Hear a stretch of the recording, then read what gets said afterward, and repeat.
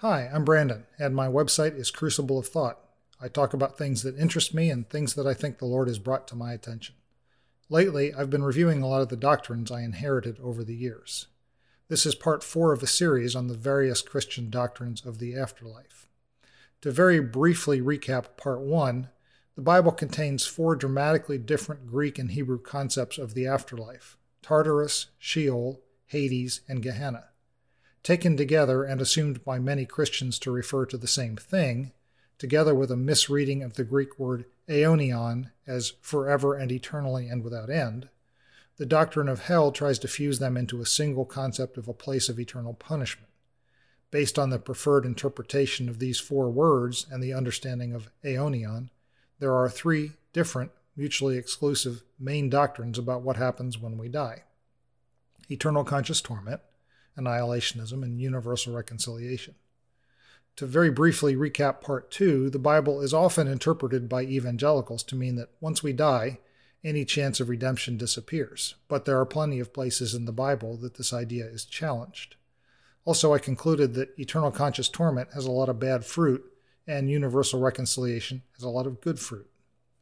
To very briefly recap part 3, the Bible also contains many references to the post-death experience of humans, and I discussed fire and brimstone, the finality of death, the duration of punishment, the concept of eternal death versus eternal life, who is targeted by the judgment of fire, and whether God is vengeful. This time, I'll discuss how we tend to find what we want when we read the Bible in all its complexity and diversity. And then I'll address some common charges leveled against people who believe in universal reconciliation. As I discuss these concepts, I'm going to be quoting from a website, and that's a little tricky to address verbally on a video, so I'll be providing the link in the video description. Also, the link, as well as details on the Bible verses discussed here, are linked in the blog version of this presentation. So let's talk first about Scripture and confirmation bias. As I hinted in the previous episodes, we tend to get what we expect when we read the Bible. Perhaps better stated, when we read the Bible, we usually find plenty of support for our preferred dogma, even if others find the opposite in their reading. And recognizing that confirmation bias in ourselves is very important when we want to probe our understanding of a difficult and controversial topic like the one we're considering here. In our context, then, if you go into reading or translating the Bible with the expectation that anything relating to punishment in the afterlife is eternal, in our modern sense of without end, then whenever you encounter the Hebrew word olam or the Greek word aionion, you'll choose eternal or everlasting. If you go into it with an expectation that God's punishment is retributive and vengeful, then when you read the word ektakesis, translated as vengeance, or the word basanizo, translated as tormented, you'll see well-deserved torture. Whenever you read the words eternal fire, you'll conclude that sinners eternally remain in that eternal fire. When you read about God's judgment, you'll conclude that it needs to be infinite, unending punishment for even the smallest sin. But if you go into the same reading or translating with the expectation that God will redeem all, and that the fire is purifying, and that the judgment is restorative, you'll come to sharply different conclusions from the same verses. As such, it should be clear that a pre-existing conclusion will result in a certain translation and a certain understanding from that translation. But if we want to truly and honestly understand the duration and nature and scope of God's justice, we have to start from a broader view of Scripture and do our best to strip away any bias before we begin. I'm certainly not immune to this confirmation bias, and I'm fully aware of that fact. For this reason, I've decided to pay a lot of attention to my existing biases. I discovered that I used to operate from a number of specific biases when studying and reading the Bible. I was fearful of losing my salvation. I was fearful of going to hell if I believed the wrong things. In particular, in this context, I was, ironically, deeply afraid of going to hell if I didn't believe in hell. I was certain that God's judgment needed to be deeply painful for eternity to satisfy God's perfect honor. I was biased towards my own modern English American understanding of the words in the Bible. I was biased towards my own preferred translations of the Bible. I was biased against even considering any alternate translations or doctrines. However, lately, I've been deliberate about changing those biases, or at least carefully accounting for them as I work. In fact, given my understandings of the entire Bible, I have deliberately chosen a few new biases that I have concluded will result in a more accurate understanding.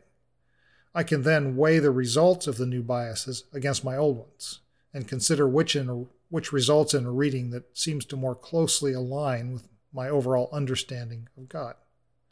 Specifically, I choose to believe in a God who communicated through the entirety of the Bible to primarily embody the attribute of love before that of judgment. I choose to believe in a God who is restorative, not retributive. I choose to believe in a God who extends forgiveness without limit or measure. I choose to believe in a God who extends forgiveness even before we turn to God. I choose to believe in the perfect judgment of God that only applies exactly enough pressure and pain to redeem and restore to bring about repentance. I choose to be humble about the translations I read and recognize my potential for misunderstanding based on my biases. I choose to keep in mind my cultural understandings that affect my interpretations. As a side effect of those chosen biases, I find these results. I'm unafraid of losing my salvation or anyone else losing theirs. I'm unwilling to believe in a hell that eternally captures the majority of humanity. I'm deeply motivated to share God's love and God's desire for a restored relationship with those around me. I'm deeply disinclined to use the fear of hell and punishment as a motivation towards a loving God.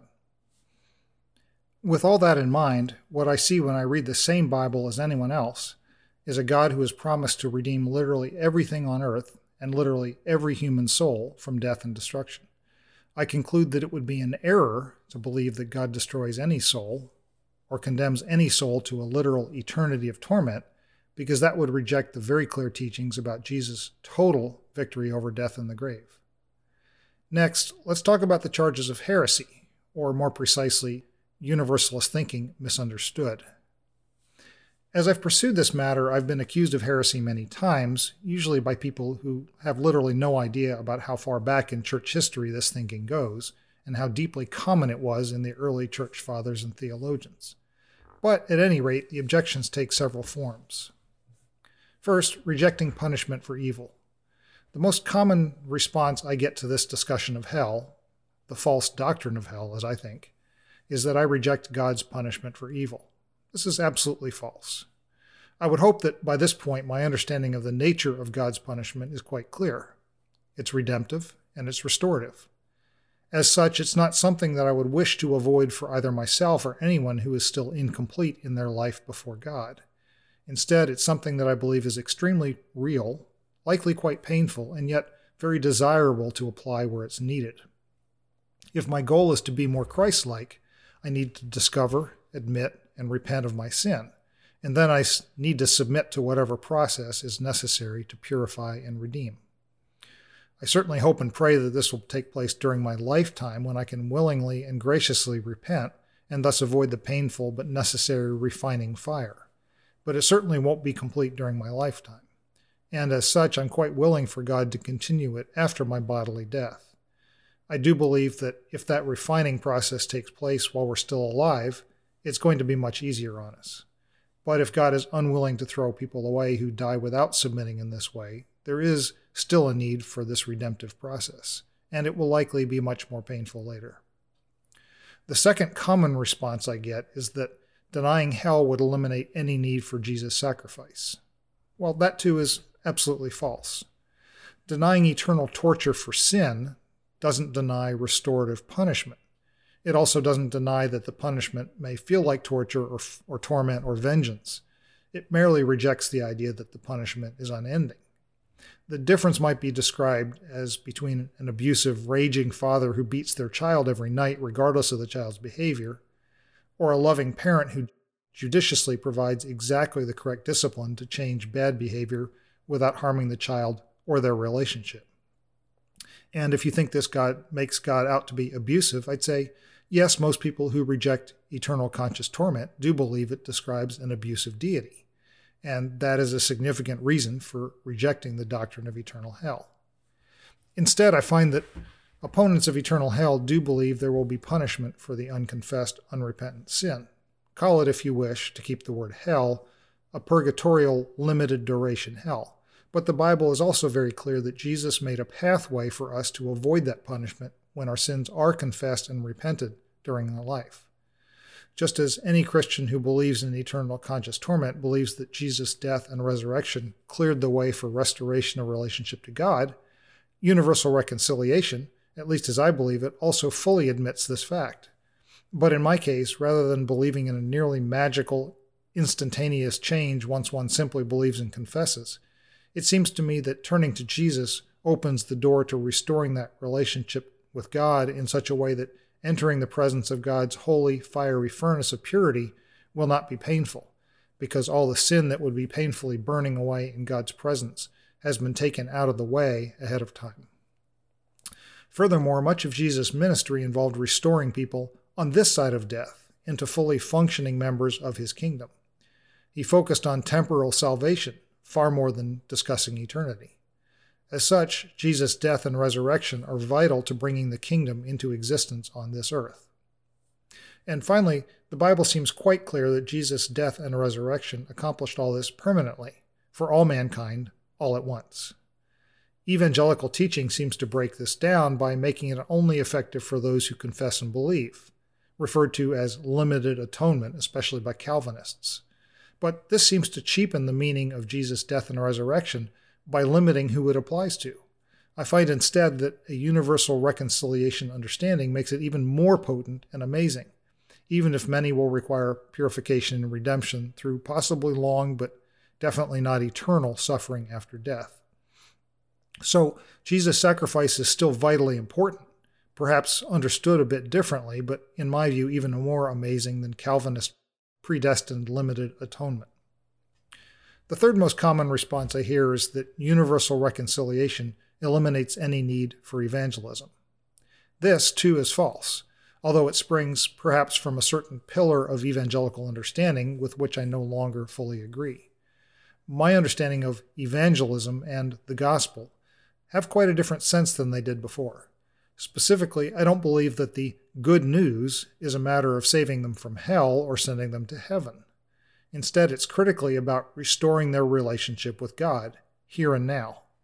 And for those I cannot persuade, it's to at least myself model Christ so accurately that even after death they'll remember my example and reconsider their choice against God. I certainly wish for as many people as possible to come to a vital, living, restorative relationship with Jesus while they are alive, so that, as noted above, they can contribute to the growth of the kingdom here on earth. So I do not any longer think in terms of saving them from hell, because, as should be quite clear, I don't believe in the evangelical doctrine of hell as a correct doctrine.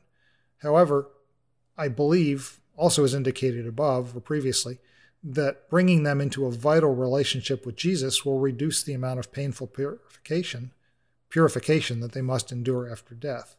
I'd much rather that they met God and decided to follow Jesus while they're still alive and be able to grow and mature here before death.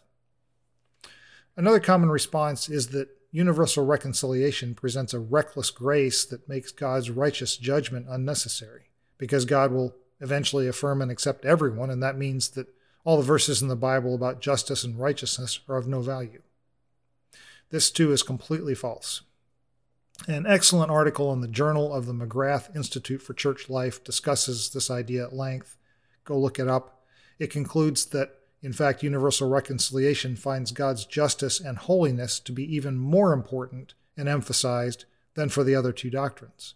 It says, on the contrary, there is good reason to think that apokatastasis, the Greek term for universal salvation in Origen of Alexandria and his heirs, entails a concept of judgment that is just as exacting, just as rigorous, and every bit as righteous as the sort of punitive punishment on offer in any version of the doctrine of eternal damnation. To make this case is both to defend the strong claim that all shall be saved and, just as importantly, to chasten those for whom this restoration is already a foregone conclusion.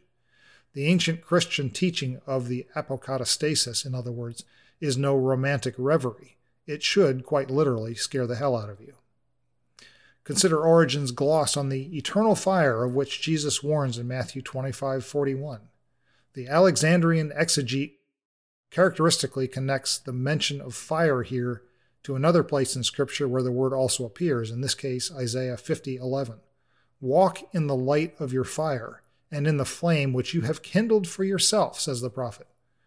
Origen takes the intercanonical injunction as a clue to what kind of punishment Jesus promises. The eternal fire cannot be something that precedes the sinner himself, as if lit by someone else. Rather, it must be that every sinner kindles for himself the flame of his own fire, with his own sins providing the tinder. Origen, notice, describes an eschatological judgment fitted to, indeed furnished by, the specific sins of individual souls. Unlike the indifferent inferno in which the massa damnata supposedly languish, punishment is here figured as a radically personal affair, which is, to my mind, just as terrifying a prospect for those of us who have already stockpiled enough sins to keep a fire burning for many ages to come. It's brilliant. I think that makes the point perfectly well, so I'll leave it to you to read the rest of that well-reasoned article as you wish. Another common claim is that universal reconciliation gives us liberty to tolerate any and all sin in others, because we expect they'll end up in heaven someday anyway. There's a sense in which this charge is correct, but not at all what the critics believe. For one thing, this is already previously covered in the sense that we wish no man to suffer punishment for sins which must surely come to all. The sooner we turn people towards God, the less sins they'll need to be purified of in God's eternal and holy presence. For another thing, many believers in universal reconciliation have in fact concluded that it is not our job to make others sinless. We introduce them to a loving God who truly desires relationship with them, but we cannot control their choices. And it's not our job to build fences around their behavior in a misguided attempt to prevent them from walking over some imaginary cliff and falling into hell. We deeply trust the work of the Holy Spirit in them and have taken quite seriously Jesus' words about dealing with the log in our own eyes before we even think about dealing with whatever splinter we imagine in their eyes. We've also learned quite a bit of humility about our assumptions about what is sinful for them based on what God has told us personally about us. So, yes, we tolerate what we believe is sin in others, but that does not mean that we approve of or affirm it. We're simply more humble about how to deal with it.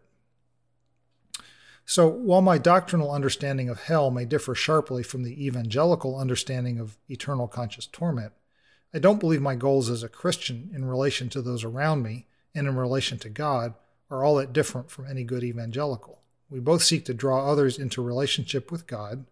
We seek to continually repent of what the Holy Spirit identifies in us as sinful. We seek to become more Christ-like. We both seek to accurately represent God to the world around us. I have just abandoned any need to control others through a message of fear for their eternal destiny, and I have abandoned any such fear myself. So where does this all leave me? Much of my present theology springs from verses like Romans 8:38 through 39, which says, "For I am convinced that neither death, nor life, nor angels, nor rulers, nor things present, nor things to come, nor powers, nor height, nor depth, nor any other created thing will be able to separate us from the love of God which is in Christ Jesus our Lord." Or, as through one offense the result was condemnation to all mankind, so also through one act of righteousness the result was justification of life to all mankind. Or, God is unwilling that any should perish. Or, where sin increased, grace abounded all the more.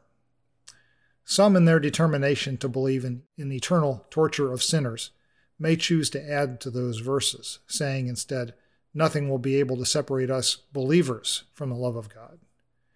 Or, through one act of righteousness, the result was justification of life to all mankind who believe in Christ. God is unwilling that any should perish, but he lets them perish if they don't believe in Jesus before they die. Or, where sin increased, grace abounded all the more for those who believe in Jesus. One must do so much violence to Romans 5 to inject so many qualifiers against grace for all mankind. Please, Go back and read Romans 5 and deliberately avoid adding any qualifiers to the entire chapter, and you'll see something completely different than if you read it from a mindset that God tortures sinners forever. As for me, I'm unwilling to play those games any longer, simply to maintain a dogmatic perspective on hell that would condemn the vast majority of humanity to eternal torment and torture, in most cases simply because they were born into a culture with no contact with the gospel. I no longer believe it's an appropriate reading of the Bible or a proper response to the love and justice of God. I fully realize, because I've done it, exactly how hard it is to change one's perspective on these matters. I lived there for 45 years, and it's taken me a couple years to begin to break down and understand it differently, and to come to peace with it, and to reject my own fear of being tormented forever for refusing to believe in being tormented forever. The doctrine of hell is so deeply foundational to so much of the church's theology today that it touches nearly everything else in some way. It took me many long sessions of wrestling with the Bible and the Holy Spirit and my inherited traditions. And I don't think it would have been possible without quite a bit of groundwork that preceded it, where God was addressing quite a few of my very dogmatic, fundamentalist understandings of the Bible. But I'm glad God was patient with me through that process. If you're on the fence about this, I'd suggest that you consider taking a very dangerous step, yet one which everyone ought to take if we're truly surrendered to God. Give God your explicit yes to challenge literally any doctrine that you hold that might be in odds with God's character and nature. In a nutshell, tell God you're willing to repent of literally anything. Anything. It may be painful at times, and it will cost you, but I promise you that God will be gracious and gentle as you're led through whatever change is necessary. And I can testify that it's worth every moment of the challenge. It's been very hard, and I've lost much, but I have gained so much more, and I wouldn't go back for anything. I hope this has been helpful to you. I'd love to hear your thoughts about this, and I'll entertain any polite and honest discussion in the matter. Be blessed, and we'll talk again soon.